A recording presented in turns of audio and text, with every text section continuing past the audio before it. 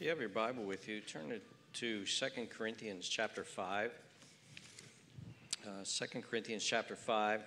That's found, if you want to use the Pew Bible in front of you in the pew, that's on page 1330, if you'd like to follow along there.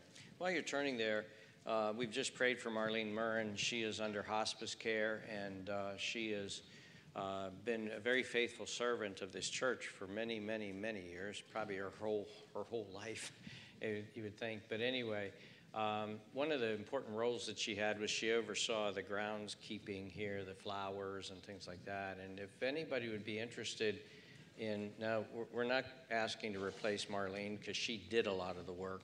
She had her own greenhouse and everything. We're asking somebody if they would be willing to oversee this, to gather the volunteers and to get volunteer days and to help out with that. If you'd be interested in taking that kind of position to help us, that would be great. Please see one of the deacons. They would appreciate hearing from you on that. Let's pray together. Father, help us now as we study your word, and please open our hearts and open our minds and bless us and draw us to yourself and give us grace and give us insight into your truth and into who you are. Father, help us, we pray. We tend to be so distracted. We tend to be so easily just moved in different directions, or we sometimes fail to think about what you've done and who you are. And so we pray that you'll help us to do that this morning. We pray this in Jesus' precious name. Amen.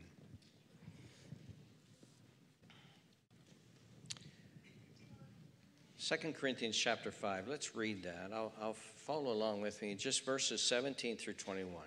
Therefore, if anyone is in Christ, he is a new creation. Old things have passed away. Behold, all things have become new. Now all things are of God, who has reconciled us to himself through Jesus Christ, and has given us the ministry of reconciliation. That is, that God was in Christ reconciling the world to himself, not imputing their trespasses to them, and has committed to us the word of reconciliation. Now, then, we are ambassadors for Christ, as though God were pleading through us. We implore you on Christ's behalf, be reconciled to God. For he made him who knew no sin to be sin for us, that we might become the righteousness of God in him. Probably every single person here has experienced in your lifetime, maybe you are right now, I hope not, but maybe you are. You've experienced in your lifetime a mean person, a person who has been mean to you, a person who's just by nature a mean person. And it could be somebody at work. You could have a workmate who's just mean. They're on their work site with you, and they're just mean people, and they're mean toward you. Or it could be in your family, or it could be in your neighborhood. There's just that mean neighbor that nobody even wants to be around. That kind of person who's always yelling at somebody, always mean. Now think about a time where you have had somebody in your life who's been mean to you, all right? They somehow have it out for you. They don't like you. And you don't even know why they don't like you. They just don't like you, and they have it out for you. They kind of just hate you, and they're mean to you. They have nothing kind to say about you or to you. All they do is criticize. All they do is question your motives. They're just mean. Their response is always quick-tempered, and they're just mean to you. They always assume the worst about you. Always assume the worst about you. They're so mean. They have no interest in you at all. No interest in you at all. They don't want to be around you. In fact, they try to avoid you. They just don't like you. You could walk past them in the hallway, and they won't even acknowledge you exist. They're so mean. They're just so mean. They don't like, if somebody said, hey, we're all going out together, and we're going to do this, and they say, well, who's going? So-and-so, so, and then they mention your name, say, I ain't going. I ain't going. He don't want to be with you. He's just mean. He's just mean. Now, if somebody also doesn't like you, okay, the mean guy actually feels close to that person in a weird way. Like, oh, you don't like him either? Yeah, I don't like him either, man. And they almost have this weird mean guy friendship thing going on there because they don't like you. They're mean toward you. This mean person is not for you. he or she's against you. They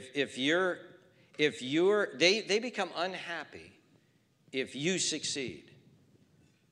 They become unhappy. They don't rejoice if good things happen to you. They grumble. But they are happy if you fail. If a promotion at work is coming and you get overlooked for that promotion, they're happy about that. In fact, they may have even tried to make that happen and actively seek that in so that you wouldn't be happy. They're mean. They're just mean people. They could care less about you. If you're sick or you're hurting, they could care less. They might even give them pleasure if you're sick or you're hurting. Did you hear somebody's in the hospital and have cancer? They'd be happy. And if you died, they would be happy. Now, that's a mean person. I just described a very mean person. Now, let's make two observations about this mean person. Number one, mean people like this tend to make us mean back at them. They tend to do that to us. We tend to respond in kind. At first, we're like kind of mystified. Like, why is he so mean to me? Why does she just hate me? Why is that? But then eventually that wonder and that questioning begins to harden, and we become mean back to them. They try to avoid us, we try to avoid them. They don't like us, we don't like them. They say bad things about us, we'll slander them. We'll get back to them. If they're out of our lives, we're happy. If they move to another place in the company and I don't have to be around this mean person, I'm happy. I feel relieved. See, mean people tend to bring the worst out in us as well. But then a second observation is this. What would it take for this mean person to actually like us, to be nice to us, to be genuinely want to be around us and be our friends? Well, honestly, it feels like what it would take is nothing short of a miracle. Because every effort that we've made to try to get the mean person less mean and to be nice to them, everything that we've made has failed. It seems like it would be a miracle. Now, sadly, probably everybody has somebody like this at one time in your life, or you can somehow relate to this. So let's bring this now back to God. Here's a strange thought, perhaps if it's the first time you ever thought this. We're mean to God. We're the mean person to God. In fact, the Bible says that we are in enmity by nature. By nature, the children of Adam are in enmity against God. We are hostile toward God. The Bible, we're going to actually see a verse here. The Bible calls us enemies of God. We're enemies of God. The Bible calls us God haters at one point. The Bible says that we even don't want God to exist. The fool says in his heart, there is no God. What I'm saying is that the Bible says that we're mean toward God like this. Well, somebody might say, well, wait a minute. It's the first time I've ever heard this. No. That's way too harsh. There's no way I'm mean to God. Well, seriously? Think about it. Think about a person before they've come to faith in Christ. Think about it. Generally speaking, people have no interest whatsoever in God at all. If you were to ask the average person, not a Christian, say, hey, how much did you think about God this week? Well, not really that much at all. I don't give God a thought, to be honest with you. I never think about God. I have no interest in God. I find nothing attractive in God. I find nothing about God that draws me to him. I don't really want to know about God. I don't really care about God. Let God do his thing up there, even if he exists. I don't want to be around God. I don't want to hear about God. Hey, come on. I heard this guy, he's going to preach, and he's really good. And he's going to open up the Bible. I ain't doing that. I could care less. I'm going fishing. I don't care about God. I don't like God. I don't want to be around God. I don't want to be near God. I don't like people who like God. They drive me nuts. They start talking about God all the time. I don't want to talk about God. I'm not drawn to them. Now, if some other people start making fun of those Christians over there who talk about God, then, hey, yeah, man, don't they drive you crazy? Aren't they nuts? Yeah, these God people, these Jesus freaks, they drive me nuts. I can't stand them. All of a sudden, there's this weird friendship with people who don't like people who like God. That's how we are by nature. We'll even get to the point that we'll deny that he exists. But then the same people who deny that God exists because we want him out of our lives, deny he exists, that if something bad happens in our lives, then we're the first ones to criticize him. Why would God do this? How could you believe a God who would allow this to happen? If this is your God, then I don't want him. And no matter what good God does, no matter how much he helps us out, we just don't want him involved in our lives. We would be just as happy if he didn't exist. We don't respect him. We don't acknowledge him. We don't love him. We don't give thanks to him. We're really the mean people who are mean to God. Now, let's think about this for a minute. What's amazing here in this story is how God responds to us. You see, remember when we were observing mean people, and the first thing I said was, what mean people tend to do is they tend to make us mean back at them, and they tend to get us to hate them. Think about God's response to us mean people. Think about God's response. There's two things that we're going to look at here about God's response. One is grace, and the second one is power. Let's begin with grace. God's grace is God's love, and grace is a special kind of love. Grace is a love that is poured out upon people who, quite frankly, are mean to you, who don't like you, who are your enemies, who don't acknowledge you. You love them, and you're so overwhelmingly concerned for their well-being that you do good things to them because you love them. And that's called God's grace. God's grace.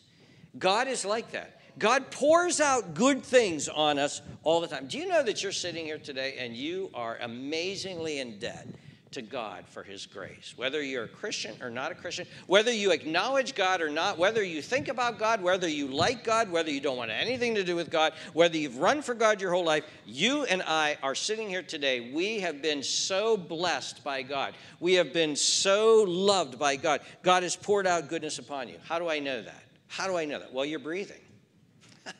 You're breathing God's air, by the way. You're breathing God's air in a body that God gave you. Your heart is beating. God is beating your heart. He's allowing you to live.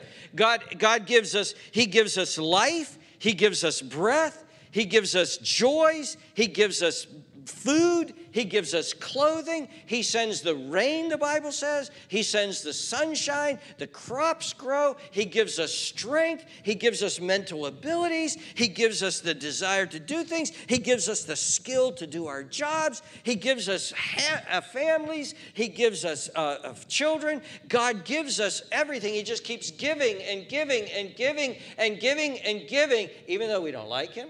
Even though we have no interest in him, even though we make fun of people who do like him, even though we feel close to people who also don't like him, God just doesn't care, as it were, about that because he's so loving. He just keeps pouring out and pouring out. And that's why Jesus said, God says the sunshine and the rain upon the just and the unjust. And Jesus tells us we're to love our enemies because God's teaching us this. This is who does this to mean people?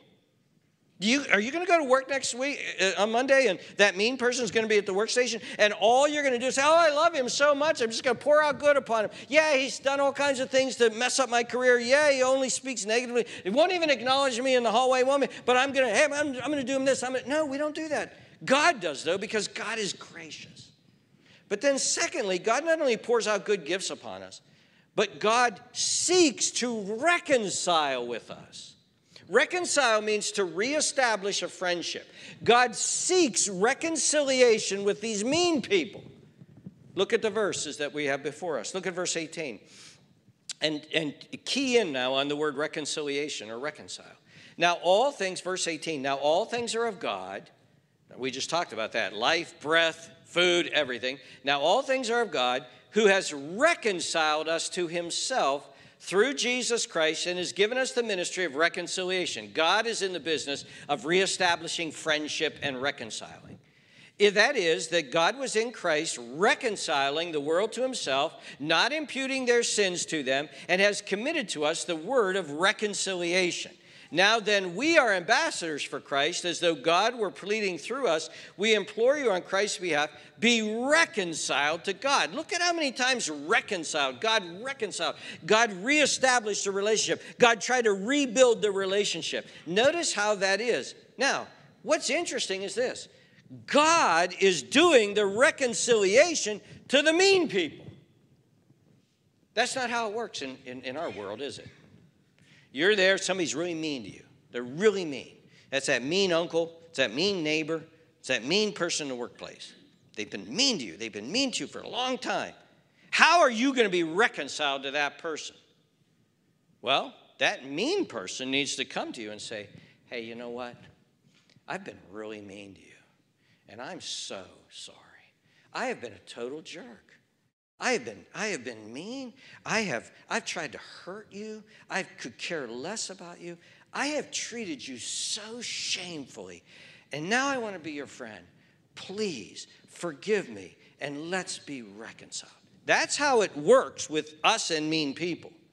But that's the opposite of what's happening here. We're like, I never think about you, God. I have no interest in you. I don't read your Bible. I don't go and worship you. I don't give you thanks. I don't acknowledge you. I don't even like you. I don't even like your people. I don't like to talk about you. And God comes to us and says, I want to be reconciled to you. I want to be your friend. I want you and I to be particularly amazingly close. See, that's grace. That's God's grace. And God initiates something to make it right. Now, again, go back to my mean guy trying to reconcile. When the mean guy reconciles and he says, hey, I am so sorry. Please forgive me. Okay, what is he doing? He's asking for forgiveness. What does God do to reconcile us to himself? He's not the mean guy. We're the mean guy. What does God do to reconcile us, to reestablish the friendship, to repair the relationship between us? What does God do? Well, notice, again, look at the verse. Look at verse 18. Now, all these things are of God, who has reconciled us to himself, notice the words here, through Jesus Christ, his Son, and has given us the ministry of reconciliation. That is, that God was in Christ, reconciling the world to himself in Christ, not imputing their trespasses to them, and has committed to us the ministry of reconciliation. Okay? Now, notice verse 21. We didn't read that one before. We're going to read it now. For he made him who knew no sin to be sin for us. Look at those words again. He, God the Father, made him, Jesus his Son, who knew no sin, never sinned before. He made him to be sin for us, that we might become the righteousness of God in him. So he's saying here, this is what God did. I'm going to forgive you of all of your sins. I'm going to wipe them all away. I'm going to punish them not upon you, but upon my own Son. I'm going to give you my Son, and my Son is going to die as a substitute for you. My sinless Son is going to take your sins upon himself, take them to the cross, and there he is going to die for you. My Son is going to be beaten. My Son is going to be spit upon. My Son is going to have a crown of thorns put on his head. My Son is going to be nailed to a cross. They're going to put nails through his hands, nails through his feet. My Son is going to be condemned. He is going to be made sin for you. He's going to take your sin and be made sin for you. And I'm going to punish your sin on him so that we can be reconciled. That's dumbfounding. That's like jaw-dropping. You want to be reconciled to me so much, and you're going to do this? God gives us his Son. And you know what this is? This is a demonstration of his love. In Romans chapter 5, verse 8, listen to what this says. But God demonstrates his own love toward us. How? In that while we were still sinners, Christ died for us. There's that love, that grace that reconciles. 2 verses later, Paul writes this. For when we were enemies, oops, bring her up there, buddies. Romans 5:10. Okay, just listen. It's not coming. Here we go. For if when we were enemies, look at that word right there. There's that enmity. You can put it like this. For if when we were the mean ones, we were reconciled, there's our word, to God through the death of his Son, much more having been reconciled shall we be saved by his life. See, this is the meaning of John 3:16. That very similar verse. This is the meaning of it. John 3:16 says this. For God so loved the world that he gave his only begotten Son, that whoever believes in him will not perish but have everlasting life. God gave us his Son. Well, if that isn't enough, Then God does something else. Listen to this. Then God pleads with us to accept this great gift. Now remember, we're the mean ones. God's the good one. God sacrifices his own son. Then he pleads with us. Look at the verse. Look at the verse. He says this in verse 20. Now then, we are ambassadors for Christ as though God were, and that's not a good translation. It should say something like this. Seeing that God were pleading through us. There is God, and what is God doing now? He's pleading. That word means to invite, to beseech, to entreat, to beg almost, to exhort, to encourage. He's pleading. God is pleading with us. And then notice how Paul goes on to write. We implore on Christ's behalf. That word means to appeal, to beg earnestly, to have an earnest appeal. We plead, God, we are pleading, we are imploring. God is pleading through us. God is imploring. And what is God pleading and imploring? Come to me, accept the gift of my son. Be reconciled to me, be with me, be my friend, be my friend. You've been so mean. You don't have anything to do with me, but I've been giving, and now I love you, and I've sent my son to die for you, and now I'm begging you. I'm pleading with you. I'm urging you. I'm asking you, please, please be my friend. Accept this gift of my son and be reconciled to me. What an amazing thing. What an amazing thing. Do you ever treat a mean person like that? No way. Look in your bulletin. One of my favorite quotes of all times has been printed in your bulletin. If you'd like to follow along, I'm going to read it. Listen to what this John Angel James said. He obviously was preaching this because it's one big long sentence, I think. This is the most wonderful scene that the world will ever witness.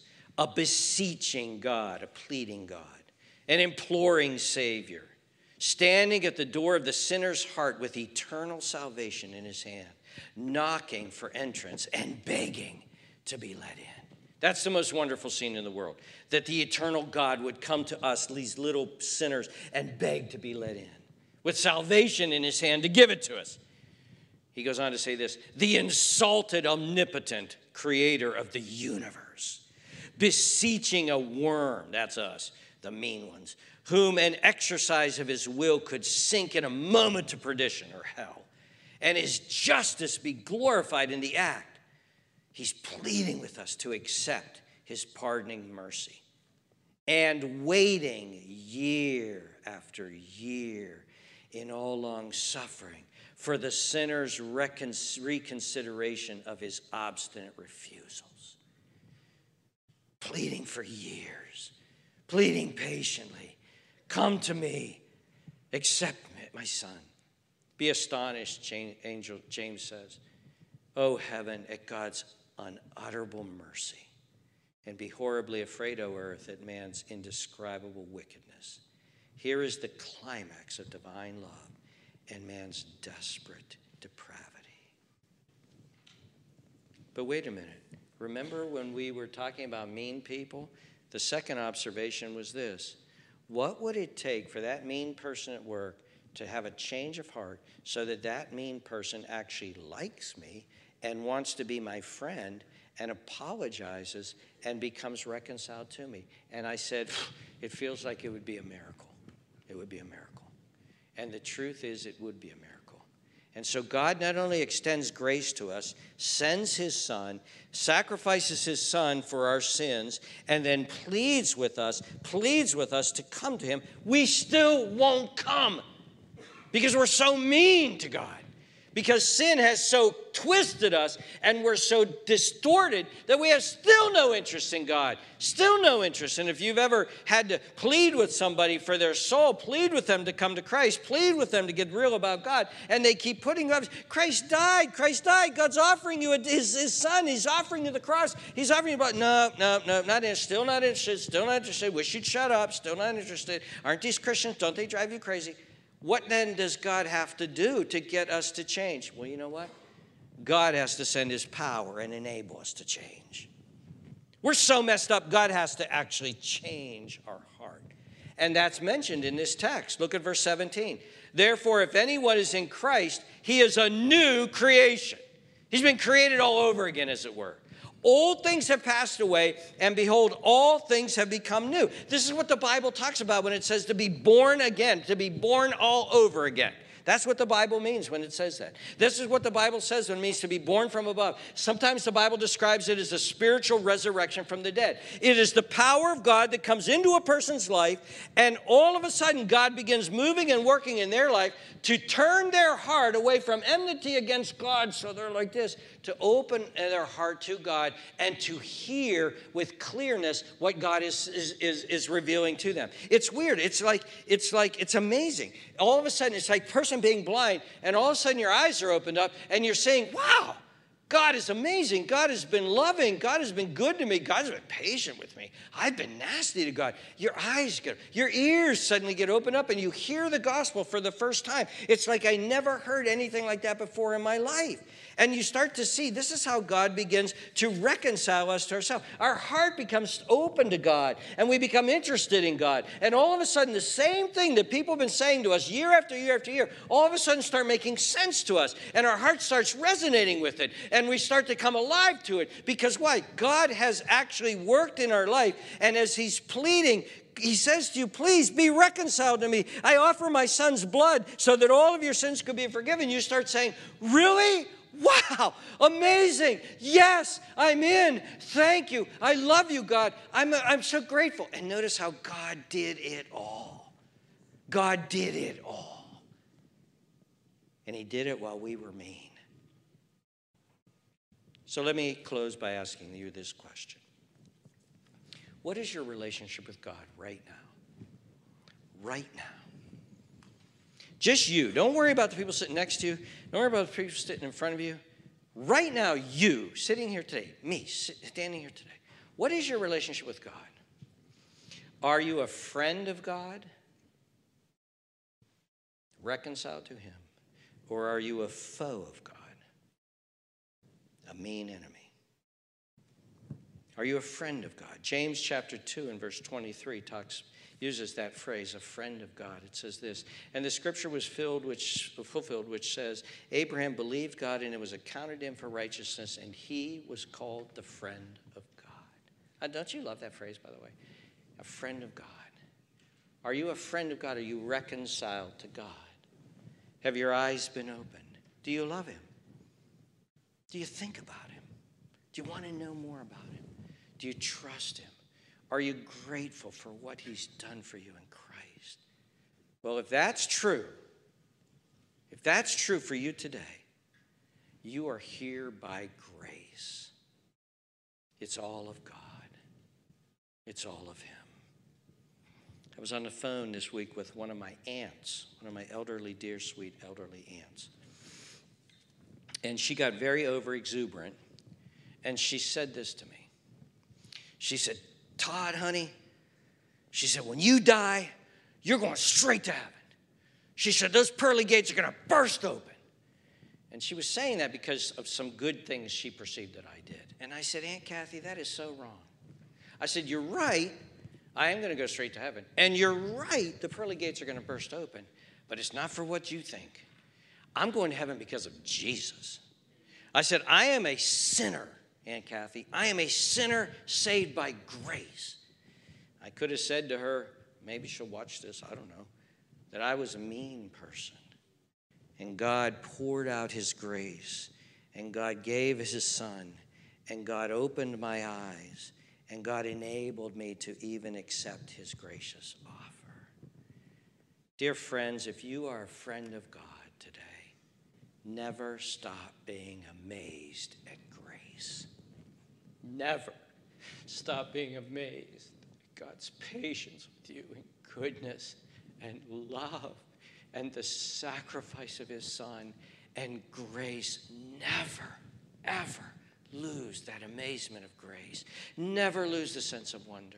Never lose the deep gratitude. Never lose the sense of awe. And let your life be marked by thankfulness and by joy and by a quiet confidence that it is God who treated me not meanly, but treated me well. I love how Paul writes in 1 Timothy, says this. This is a faithful saying and worthy of all acceptance, that Christ Jesus came into the world to save sinners, of whom I am chief.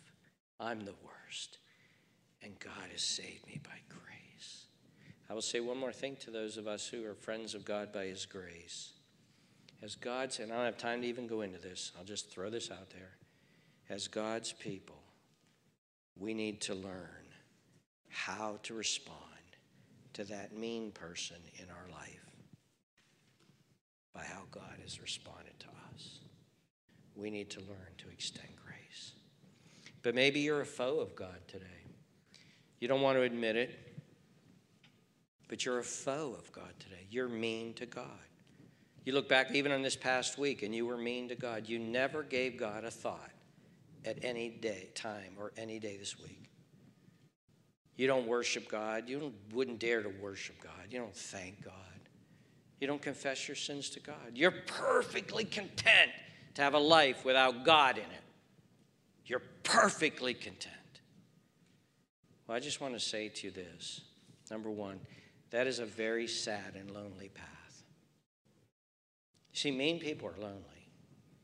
That mean neighbor, he's lonely. We had a mean neighbor once, and it was Halloween, and some kids said, overheard some kids say, I ain't going to that house, he's mean. None of the kids went to the mean neighbor's house. Mean people are lonely.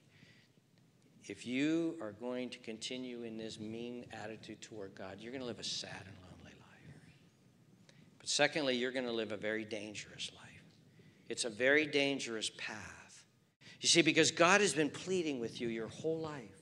God has been pleading. God has done it. Even when the sun shines, like Jonathan prayed, even when you see this beautiful, in this spring coming, you see the handwork of God everywhere. God has been pleading with you. God has been calling you to himself. God has been reminding you. Even trials that came into your life, God was there. He was pleading with you. Come, turn to me, please. And you kept saying, no, God, no, I don't want you in my life. Get out of my life. And maybe God brought Christians into your life, and they were witnessing before you. No, no, no, I refuse, I refuse, I refuse, I refuse. I don't want you in my life. Get out of my life.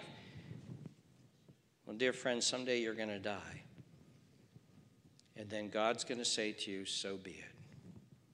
You didn't want my son. You didn't want a relationship with me. You had no interest in me.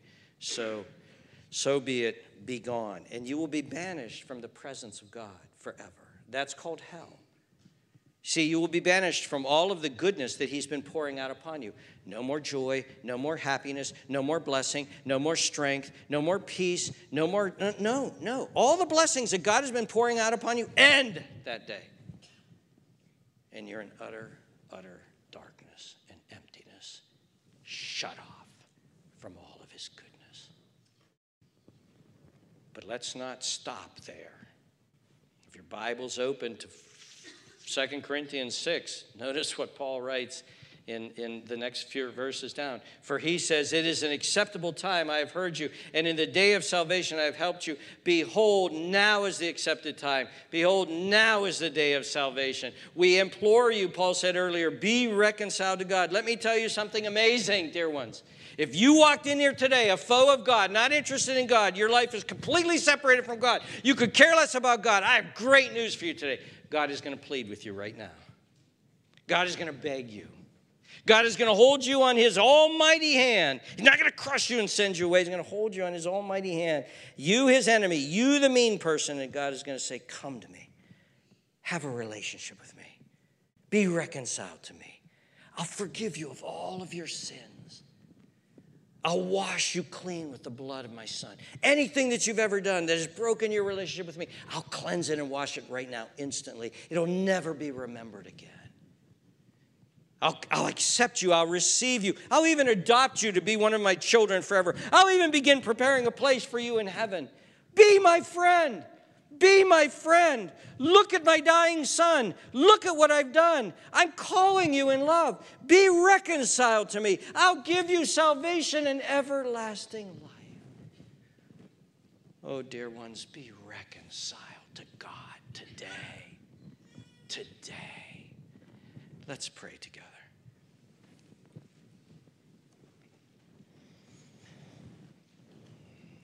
Father, we heard you calling to us today. We've heard you. You've called to us. You've asked us to come. You've pleaded with us. Oh, Father, give your power now, I pray. Open eyes, open ears, open hearts. Draw us to yourself. Father, hear the one who's just feeling in their heart right now, I want to know God. I'm depressed. I'm scared. I got anxieties. I'm lonely. I'm empty. I need God. Oh, Father, help them, I pray.